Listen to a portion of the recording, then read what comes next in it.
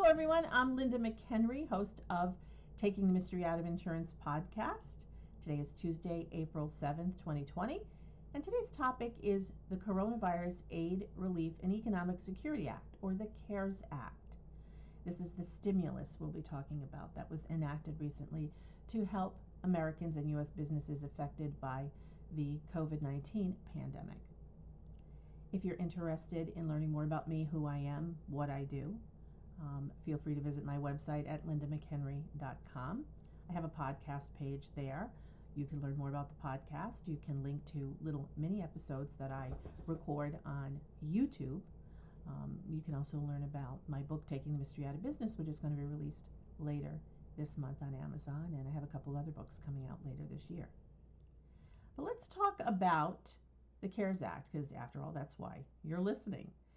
There's a couple of provisions in the CARES Act that don't say in the law what you're hearing on social media and in the news. Now, I downloaded the 247-page law to my computer. I'm in the process of reading it.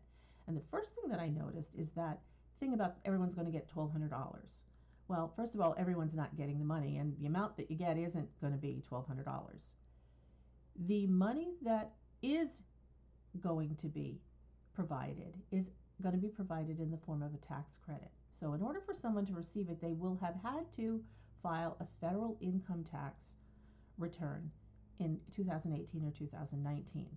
And the amount of the money received is going to be based on the adjusted gross income, the AGI, on that tax return.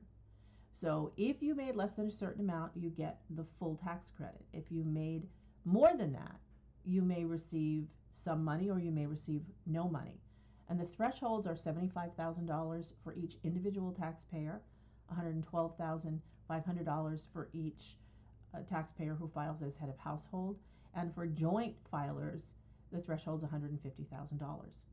Now, the tax credit amount is $600 per adult and $500 per child. So obviously, if you have a couple, that's where the $1,200 is coming in. Now, again, the money is not taxable, all right, and it is going to be refundable on the 2020 tax return for people who didn't have a tax liability to offset it. Another topic that I'm hearing a lot of misinformation about is that $600 unemployment benefit. Everyone's saying, oh, you're going to get $600 more a week from the federal government. Yeah, you will if you meet certain requirements. I mean, there's nothing that has no strings attached. So the disability benefits were expanded.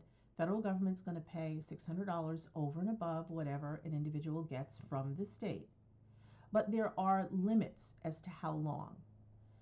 Some people are only going to get those benefits if they are collecting unemployment between April 5th and July 31st. Other people will be eligible for longer periods. And from what I can see in the law, there's two specifically defined periods. And I think that the longest amount of time is 4 months. That's what I've been able to see so far, but I could be wrong about that. Another thing that's neat about these benefits and the extension is that people who formerly were not able to collect unemployment will be able to for COVID-19 related unemployment. So the self-employed, independent contractors, people who've only been at their job a short time, people who may have exhausted their benefits, for example, will be able to collect. But again, the unemployment has to be COVID-19 related. So either you had the virus, or you're taking care of a family member who had it, or you lost your job because of it. So there's a long list of requirements. So again, once I read more about this, I'll update information on my website. I have a blog post today with a lot of this information. I'll update it as I read and learn more. Three other things I definitely want to talk about today. One is the expansion of Medicare telehealth services that are not related to COVID-19. A lot of older people aren't going out, and they have medical conditions and they're not being able to get treatment, either because they're afraid to go out or because their healthcare providers are not available. And this expansion of the telehealth benefits should help them a lot.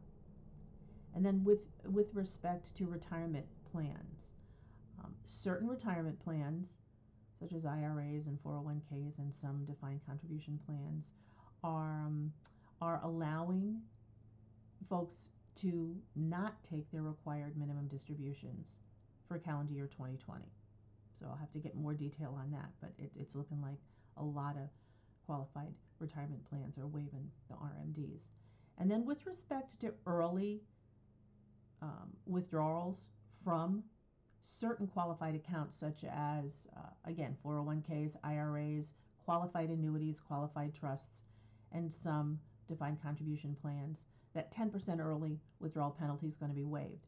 Now, when the money is withdrawn, it is going to be taxable, but it's going to be taxable over 3 years. And if someone withdraws the money and they want to put it back into the retirement account within those 3 years, they can do that without having to worry about caps.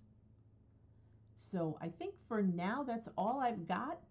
Again, I'll have more for you once I read more and learn more and study and hear from other people. If you have any information, feel free to go to the podcast page on my website at lindamchenry.com. Share with me any information you have.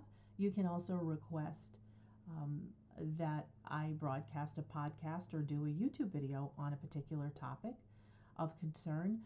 And if you want to submit a question for the Q&A segment of the podcast once I start the full-length episodes, feel free to do that as well. My book, Taking the Mystery Out of Business, is going to be released later this month. You might want to check that out on the website along with the other books that are coming out later this year. So that's it for this week's episode of Taking the Mystery Out of Insurance. Until next week, I hope you stay safe and healthy and that your family does as well.